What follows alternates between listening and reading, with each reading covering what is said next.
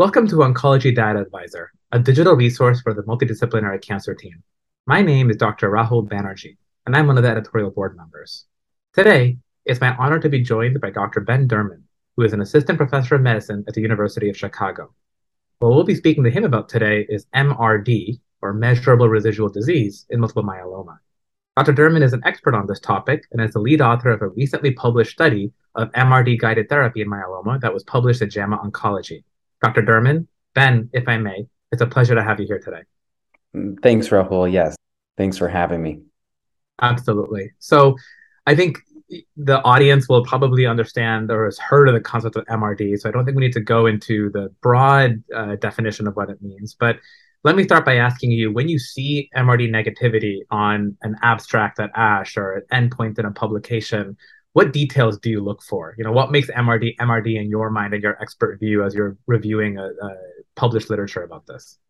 Yeah, so MRD, which many of you may be aware, stands for either minimal residual disease or now the newer term measurable residual disease. We'll use those interchangeably here. Ultimately, they're signifying the same thing. And in myeloma, what we're really trying to understand is when you get to a very low level of detection of cancer, is that there, right? Are we able to detect cancer at this very low level? So what I look at when I'm looking at trials, publications, the first thing I want to look at is how deep is the sensitivity and what is the method of measuring or assessing for MRD. So, right now we're blessed with a couple of great different technologies that can get a sensitivity or a depth to 1 in a million, which we call 10 to the minus sixth. And, prior to that, MRD has been around for a long time. If you go back, in myeloma, this is not a new concept. The difference is that the technology that we have is much better. So before it was 1 in 10,000, then we got to, which is 10 to the minus fourth. Then we have 1 in 100,000, 10 to the minus fifth. So for me right now, you really want to look at 10 to the minus fifth or 10 to the minus sixth. And ideally, something called the limit of detection should be delineated. Mm-hmm. So for some commercial assays, like Adaptive Biotechnologies clonoSEQ, they have a limit of detection that's clearly that's clearly posted, that's clearly been published. That's what the FDA was looking at as well when they were reviewing that assay.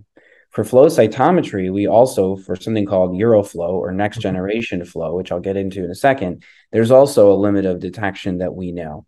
Right. So you have to have 10 million events looked at, which is essentially the cells that you're looking at with a cluster of 20 myeloma cells. And that would be the limit of detection. There's also something called the limit of quantitation, which is, what's the limit at which we can actually define how many myeloma cells are left.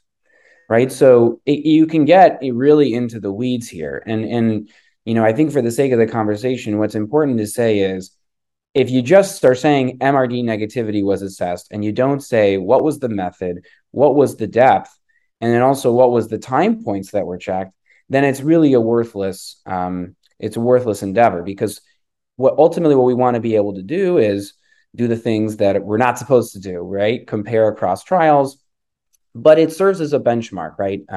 For us to be able to understand the true MRD negativity. So for me, right now, it should really be no worse than 10 to the minus fifth when I'm looking at that. Otherwise, I don't really think it's telling us much. But ideally, 10 to the minus sixth. And the reason is, there was this IFM 2009 trial that was done in France. It was early versus delayed transplant, but they did assess for MRD at certain time points, sort of after the fact. These were samples that were collected and then MRD was performed on them later. But what you can see is that patients who achieved MRD negativity at that more sensitive 10 to the minus sixth level did much better than the patients who were positive at that level, but negative at the 10 to the minus fifth level. So for me, what you really want to know is how deep, 10 to the minus sixth, what is that level of response? Whether it's next generation sequencing or next generation flow doesn't matter as much to me. Next generation sequencing right? We're looking at the actual, it's called the CDR3 sequence, and there's something called the VDJ recombination. And these are unique to each myeloma cell. Next generation flow, you don't need a baseline sample like you do with NGS, but you do require more cells to be input to get the same level of sensitivity. So you only need 3 million cells for NGS, really 1.9 technically, but you can get up to 3 million. And for NGF, next gen flow, you need 10 million, right? So that's a big difference in the amount of cells that you're getting. Also, if it's indicated, we should be looking whether it was a first pull, meaning is the first aspirate sample that we take from the bone marrow aspiration sent for MRD, because that's going to be your best, most cellular component. That's the one that you really want to see. You'll almost never see that really laid out nicely because it's hard to mandate that, but that is what should be done. Totally agree. With the idea being that on subsequent pulls, you get hemodilution, not as many cells. And as you said, the denominator number of cells that are evaluated is super important to this. Makes sense. Yeah, exactly. And, and the last thing is, what's the denominator of the patients that you're looking at? So, we spent a lot of time thinking about this. And so we talk about an intention to treat approach, meaning any patient who is able to have their MRD assessed, just put quite simply, should have their MRD assessed at a specific time point. And if they, for some reason, missed that time point or something happened and they weren't able to get the test done, that person should be considered to be MRD positive, even if they actually didn't have evidence of disease or they would have been MRD negative. So it errs on the side of lower rates of MRD negativity. And that's the, one thing about that. Some people would say, well, what if why should you penalize, so to speak, a regimen if you weren't able to achieve it? But that's kind of how we approach intention to treat. And as long as we're all universally doing the same thing, that's fine. So I like to see what is the denominator clarifying, that patients were in a complete response at the time, not maybe a VGPR, a very good partial response or less. But I think that's really important. And then as time goes on, hopefully we'll get more data on what's called sustained MRD negativity, meaning having MRD checked a year apart and being able to show that patients are able to not only attain MRD negativity, but then sustain it. Very, very eloquently stated. I completely agree. Maybe I'll pivot slightly. So far we've talked about MRD almost as an endpoint in some ways. We talk about checking on patients who've achieved a CR and now seeing, well, is it an MRD negative CR? You've also, and in your study that we'll talk a lot more about, that was recently published in JAMA Oncology, you did assess for MRD in that type of endpoint manner. You also used MRD as kind of a middle point, MRD guided decision making. So maybe we can talk about that concept. That's another really interesting use of MRD besides just prognostication. Let's start by talking very specifically about your study. Can you tell us a bit more about, why you conceptualized it and what the methods and the brief results were? Yeah, so this was a phase 2 study, and we built it on sort of a platform of carfilzomib, lenalidomide, and dexamethasone as induction therapy. This has been studied in a randomized phase 3 fashion in a cooperative group that actually did not show a difference compared to the standard of care of bortezomib, lenalidomide, dexamethasone. We did a phase 2 study that combined it with transplant and followed by KRD, as we call it, post-transplant, and found that patients with high-risk disease as well as standard risk disease did very well. So the idea was, can we build upon this in the age of new monoclonal antibodies that are available? And really, the two main ones that have been around are anti-CD38 monoclonal antibodies, such as daratumumab and isatuximab. And then we also have a SLAM-F7 monoclonal antibody, also known as a CS1 monoclonal antibody called elotuzumab. Now, elotuzumab kind of has I don't know if I would say a checkered past, but it's certainly... I was going to ask you about this. Thank you for heading me off. Go ahead. Yeah, I mean, it's sort of an interesting story because there's obviously FDA approval for elotuzumab in combination with pomalidomide and dexamethasone in the relapse refractory setting. It's been shown to lead to survival benefits in combination with lenalidomide. And it's also been studied with bortezomib, There's some ongoing studies with carfilzomib. So, there's some room to suggest that this agent, in combination with other known active anti-myeloma agents, is a worthwhile regimen. With that said, elotuzumab does not really have single agent activity. Correct. And there have also been a few different negative studies. So, including in the front line, where even elotuzumab with lenalidomide did not outperform lenalidomide and dexamethasone. So, I think there's definitely been some debate about, what is the role of elotuzumab in the front line.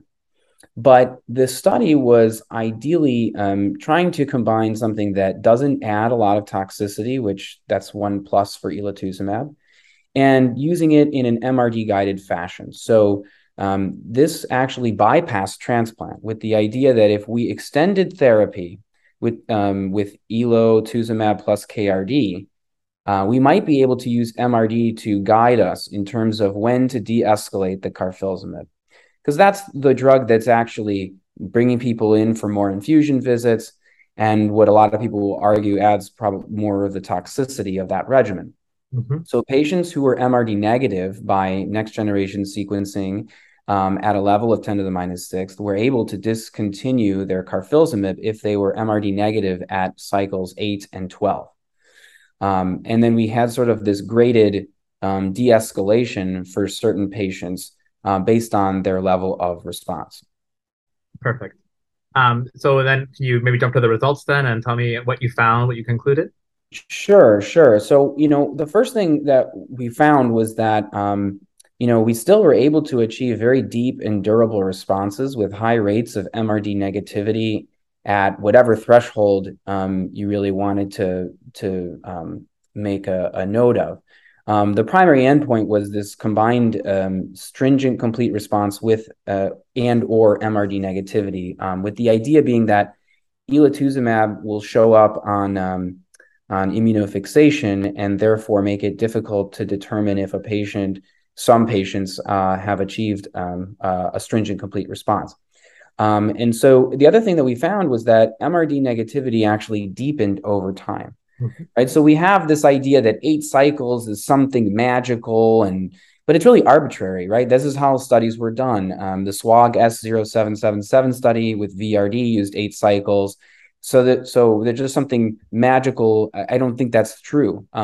What we found is that, sure, there were, a certain number of patients who were able to achieve these deep responses at cycle 8, but those responses actually deepened over time for those who did not make it to that point. And I think that's a key point, because if we're going the way of bypassing transplant for many patients based on their preference, comorbid conditions, or other reasons, I think we have to take into account the fact that we probably need to be giving more than 8 cycles for patients. Mm-hmm. That going on to maintenance therapy simply after 8 cycles may not be the right move for everybody. And I think using MRD to be able to guide patients on that route is really important. Absolutely so. I will ask, and I have to go back and look, for patients who did achieve MRD negativity early versus took 8 to 12 cycles to get there, did the kinetics of time to MRD negativity seem to make a difference here? The majority of patients who ultimately achieved MRD negativity did so by the end of 12 cycles.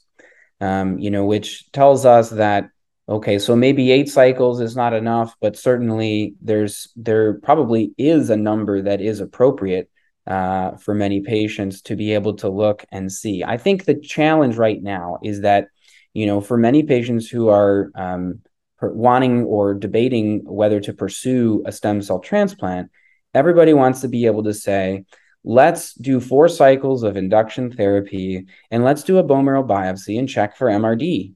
And if we see that a patient is MRD negative, then we will bypass transplant and continue on this regimen, right? Because clearly it's worked well. The problem is twofold. One is 4 cycles is too early. You're probably going to catch some people who are very lucky who are MRD negative, but the vast majority of people are not going to be. And the flip side is if you say, well, let's do 8 cycles instead. And if you're MRD negative at 8 cycles, then we'll do a transplant. But now you're making it harder to do stem cell collection, unless you did it earlier. It's not as clean. So I think that's going to be the challenge, is finding out, what is that right point at which we might be able to use this to really guide decision making. I think MRD probably is more helpful at later time points to help guide decision making than it is right now at these very early time points. Very helpful. In this study, did you end up collecting everyone cells for transplantation, or it was kind of up to the provider and patient preference? So what we didn't mandate it, but the vast majority of the patients on this study, anyone who was transplant eligible, did have their stem cells collected. So they took a break after 4 cycles for stem cell collection. We did express that if they wanted to, they could go off protocol and get a transplant. If they did, then we obviously were not including them as far as analysis moving on, except for following for progression and overall survival. But the vast majority of patients stayed on study, continued the regimen, and you can see that these long-term durable responses are pretty impressive. In fact, we have a companion study that looks at whether we can discontinue therapy, and we can get into that a little bit later. But many of those patients had such deep responses that they were able to eventually discontinue all treatment down the line, Including lenalidomide maintenance, for example. including lenalidomide maintenance. Perfect.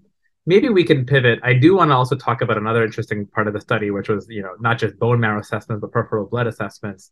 I'm presuming the study you're referring to, though, is the MRD to stop study. Correct. So maybe we can start by talking about that. Yeah, because that is the holy grail of any type of myeloma treatment, where you're able to stop therapy entirely. Still, obviously, some sequelae, survivorship-wise, of the therapies that they've received, but not having the ongoing, cytopenias, DVT risk, financial toxicity of maintenance lenalidomide. So, yeah, I'd love to hear a bit more about the MRD to stop trial and what that entails and what you've seen so far, what you're hoping to get out of it. Yeah, this was a study that really came out of visits with patients. I was a fellow at the time, and I was seeing so many patients who had gone through many of our trials and, were 5, 6, 7 years out and on indefinite maintenance therapy. And everyone would ask, I have diarrhea. I'm always holding medication because of, intermittent low blood counts, cytopenias. I have cognitive issues. Sometimes it's neuropathy, and we always said, well, we stay on in America, we just do lenalidomide maintenance until it stops working. But what if, Indeed. right? But what if, the patient's never going to have their disease come back, right? And what if maybe we actually are curing some myeloma patients? I mean, if you look at the IFM-09 data, the 8-year progression-free survival for patients that got a transplant in just 1 year of maintenance and then stopped was Again, 35%. European study, not the American practice. Go ahead. Yep. Correct. Right.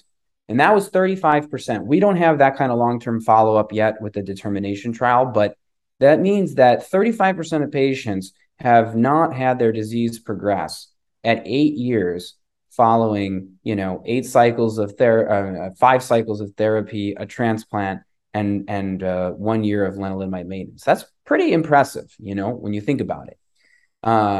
So might that number be higher with people who are on longer courses of lenalidomide maintenance or receiving quadruplet therapies now? So that was really the question. And so what we designed was, a single arm study for patients that have sustained MRD negativity, meaning they've been on maintenance for at least a year. They have one prior bone marrow that showed at least MRD negativity at 10 to the minus fifth. And what we did is, or what we're doing right now is performing clonoSEQ NGS testing for all of these patients with a 10 to the minus sixth depth. If they're negative for disease or have undetectable disease at that 10 to the minus sixth threshold, and their PET scan is negative for disease, and their blood counts all their myeloma parameters suggest no evidence of disease, then we are offering them to be able to stop their maintenance therapy and undergo MRD surveillance with us, which means blood counts and myeloma parameters in the peripheral blood every 3 months, and then a bone marrow biopsy and aspiration with a PET scan every year, which has kind of been our standard for monitoring patients anyhow. So It's almost like they're smoldering again, high risk smoldering myeloma, just on this side of the myeloma and how you're monitoring. exactly. Yeah. Yeah, exactly. And I mean, it's a good way to put it, I think. So the goal is ultimately to see, two things. One is, um, does does this work, right? I mean, can you do this? Are we actually identifying patients that might be cured of their disease, that they have no evidence of disease, they're not on treatment, and we're hopefully sparing them of the comorbidities or the comorbid conditions that might arise from being on indefinite lenalidomide maintenance therapy. But it's not just lenalidomide. It could be any maintenance therapy that they're on. Mm-hmm. So we're hoping to be able to share some interim data soon. But we're going to be following patients for 3 years on the study. Ultimately, we really probably need longer than that to be able to see what's actually happening. And there are some prospective randomized studies that are actually ongoing right now, looking at similar concepts as well. Yeah, for example, the dramatic study. Yeah, absolutely. I mean, I will say we could talk about this all day, but and with the master study, I know that the risk of MRD resurgence of it coming back is kind of dependent on the high risk cytogenetics or the features of the myeloma. And it's kind of like probably some people will be cured with a transplant alone or KRD or whatever alone. We just don't know who those patients are. And to your point, MRD assessment might help us kind of figure out retrospectively these are the people myeloma is behaving. We can stop therapy and roll. Yeah, that's a perfect way to put it. I mean, instead of waiting 10 years on lenalidomide maintenance therapy to see if the disease is going to come back, is there a way that we can, rewind and go back to maybe 2 years post therapy to be able to say, hey, you're somebody who we think you can stop. And it poses an interesting question. If you have a really young myeloma patient, I just saw one yesterday in clinic, somebody who's 50 years old, and are you gonna? I mean, let's say that maybe their disease really is cured, and let's say they have a normal life expectancy now. I mean, I don't know, but that's the hope, right? If you're being optimistic, let's say they're going to live to 75 or 80. Are you telling me they're going to be on Revlimid for 25 years? No way, right? We can all agree that that's not going to happen. So wouldn't it be nice to be able to intercept, our administration of a drug that actually causes second blood cancers in a small number of patients? If we can, actually decrease that risk substantially, that would be, hugely important.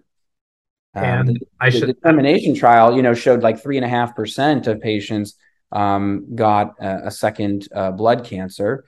And if you look at the IFM data, which was a similar study, but only 1 year of maintenance, it was about 0.5%. Now, assuming that we have accurate data collection, that's a pretty actually substantial difference. That means that for every 30 to 35 patients that we put on indefinite maintenance therapy, one of those people is going to get a second blood cancer in their lifetime.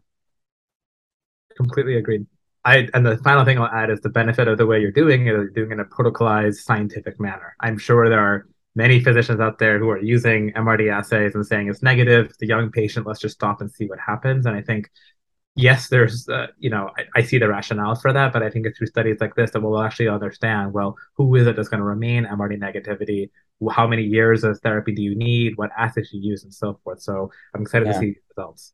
Yeah, and the other thing that we're doing with it is assessing in the bone marrow, we're actually trying to use CD138 enrichment to be able to analyze a larger sample of the bone marrow than what we've previously been able to do. And that's going to be another really interesting piece, because if you might have patients that were negative at 10 to the minus 6 and ultimately have disease relapse, and then you find out, well, actually, if we had gone deeper, we would have found some disease. So really trying to distinguish between, who are the ones that are destined to have progression if we stop their treatment versus those who are not. Yeah. And the other thing is looking in the peripheral blood for mass spectrometry to see if we can actually detect disease in those patients as well. Perfect. So just as to the audience, CD138 is found on plasma cells. Ben, correct me if I'm wrong. The idea being is if you're able to enrich, you can make the denominator both the numerator and denominator are more packed, more likely to detect MRD at a more sensitive level if you're kind of Right. only looking at myeloma cells and not nucleated cells. Right. We look at, it's exactly right. We look at 2 to 3 million cells normally when we do this test, and it's unselected. And there's probably only a few tens to hundreds of thousands of plasma cells in that sample. Especially if you're on therapy, it's probably even less. Mm-hmm. So, really what I mean, yes, you're looking at 1 in a million, but it's probably only 1 in, the 10 to 50,000 of plasma cells that you're looking at. But what if you could take a larger sample that has maybe 50 to 100 million cells and narrow it down to just the fraction that you care about, which is those plasma cells, which are the CD138 cells. And if you can actually analyze that sample, it's representative of a much larger sample. Now, we don't know if this works, right? That's part of what we're analyzing. Agreed. But Agreed. that's the science. That's the cool science that I think is behind it. But hopefully we'll be able to show that might give additional information. Agreed. The biggest barrier to its implementation, besides the science, is obviously that we're still asking our patients to, get bone marrow biopsies, taking the first pull, a lot of the, pain, discomfort that comes with it, no matter how much lidocaine we use. So you briefly mentioned the idea of peripheral blood mass spec. I'll let you fill in the details. It's made some press, recently. There was a paper out of Boston from Dr. Gobriel's group that talked about, using mass spec to identify MGIP or monoclonal gammopathy of indeterminate potential. So there's a lot of buzz about this topic right now. Can you fill us in on what you used for your peripheral blood assays in your study and where you see the peripheral blood MRD world going? Yeah, I mean, I think it's here to stay for sure, and it's going to increase in its use. But I do give some caution about where I think appropriate uses are. So mass spectrometry is based on this idea. Each myeloma cell in each patient is essentially coming from a clone that makes all the exact same protein with the exact same molecular weight or molecular mass. And so if you take a sample for a patient who has enough of that protein to capture the signature or that molecular mass, you can trace that protein in a very sensitive level over time using mass spectrometry. So, because we know the exact molecular mass that we're looking for. It's like, I don't know, you know exactly what it is that you're looking for. It's like and to be clear for the audience, this is of the paraprotein, of the actual antibody being produced by these cells, not the cells. Right. This has nothing to do with the cells in the bone marrow that might be making it. It's actually just the protein product that's being made. So it's measuring in some respects the same type of thing that we look at with serum protein electrophoresis, but this is much more sensitive, 10 to 100 times more sensitive than that. There are a couple of different methods that can be used. One is called MALDI-TOF, and one is called, which is kind of a standard method that's been validated now, and it's actually available commercially to do at Mayo Clinic and some other places. And then there is liquid chromatography mass spec, which is, it does appear to be more sensitive, but it's also more laborious. And basically, it's additional technology to help separate out the proteins using liquid chromatography. So you get a better resolution, essentially a deeper sensitivity. We showed previously that MALDI-TOF can estimate MRD at maybe 10 to the minus fifth level, 1 in 100,000 in the bone marrow. And LCMS, or liquid chromatography mass spec, approaches 10 to the minus sixth, or maybe even better than that. So it's exquisitely sensitive, which makes it a great MRD test. I could see a world where we do this test in the blood, and if you're negative, we confirm it with a bone marrow. But if that test is positive, well, probably doesn't make sense to be doing a bone marrow, right? We know that there is some disease left. I mean, that's maybe, long ways in the future. But it certainly could spare a lot of patients of a bone marrow biopsy. But you brought up a good point, which is about screening with this MGIP. And it's interesting because, when we've done this work, and you talk to people who are expert mass spectrometrists, if that's what we call them, what you see is that normal individuals also have lots of little spikes, because that's how our immune system works, right? We generate, a cluster of antibodies depending on infections that we're exposed to, inflammation, et cetera. So it's not surprising that when you look at patients who are seemingly are asymptomatic and don't have myeloma, and you look for these abnormal proteins, these paraproteins as we call them, now when you use mass spectrometry, you almost double the rates of what you're detecting. But we might just be pathologizing normal human physiology, meaning we're calling things that are abnormal that are not abnormal. And I guess my point is, for a screening process, I think what we have to find out is there any benefit to identifying more people who have a very teeny tiny, potentially inconsequential, likely inconsequential spike on mass spec, and subjecting them to a lifelong of monitoring when it will never become anything, not to mention the psychological aspects of that. Agreed. And why not just wait until it shows up on a less sensitive test? Because that alone is also in some cases too sensitive, right? We have lots of people that have very small numbers on their SPEP who never develop myeloma. So I'm not sure where mass spec will fit in on that aspect.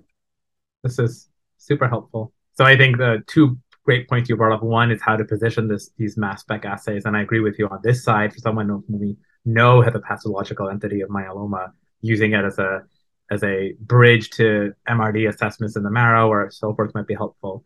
And the other point will obviously be the cost of all of this. I'm sure if MRD costs 2 cents to do, everyone would be testing for it all the time. But I know researchers across the world, I know Dr. Mira in India is working on this.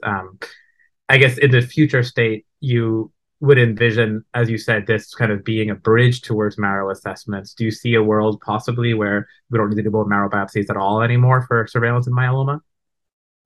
I'll never say no. I'll never say no. But the thing about myeloma is that if you really want to understand, I guess the DNA aspects of myeloma, right? When you want to understand genetic components, it's going to be very hard to be able to use peripheral blood to assess that. And the reason is myeloma just doesn't really go into the peripheral blood.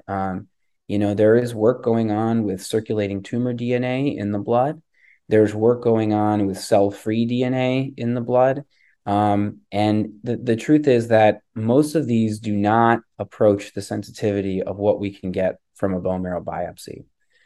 So, while I would love that world, I do think that that's still a ways away, if ever, that we're going to completely get rid of bone marrow biopsies. Agreed. And it's tough because, as you know, bone marrow biopsies are, myeloma infiltration can be patchy. So bone marrow biopsy is also not perfect, but you're exactly right. At least the odds of running into a myeloma cell are higher with a marrow than they are in the blood. Right. I mean, everything points to this complementary aspect of things. That's what we showed in our ELO KRD study. We looked at, mass spec in an older phase 2 study of ours with KRD and transplant. And, mass spec definitely adds information, but it often has to be put together with what we see in the bone marrow. And I think that's the important piece of this.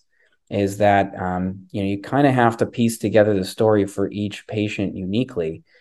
Some people are going to have more PET positive presentations of disease, where imaging is going to be the way to diagnose them or monitor them. So, those three pieces, putting them together in a cost rational way, I think is going to be important. Absolutely. Very, very eloquently stated. Well, thank you, Dr. Derman. This has been super illuminating I'm sure, for our audience and for me as well, despite also being a myeloma doc myself. Any parting words about MRD and where you see it going? As time goes on, we'll probably be able to get deeper and deeper in our ability to assess for disease, right? Maybe we'll have a 10 to the minus 7th or a minus 8th. Who knows? Eventually, you can't look at that many cells. But, ultimately what really matters to me is, can we use it to actually guide our decision making? And I think that's what we should really be looking at right now. We need more studies that use MRD in the algorithm for de-escalation or potentially escalation of treatment. So keep looking out for that. Excited to see much more of this in the years and probably decades to come, to be honest.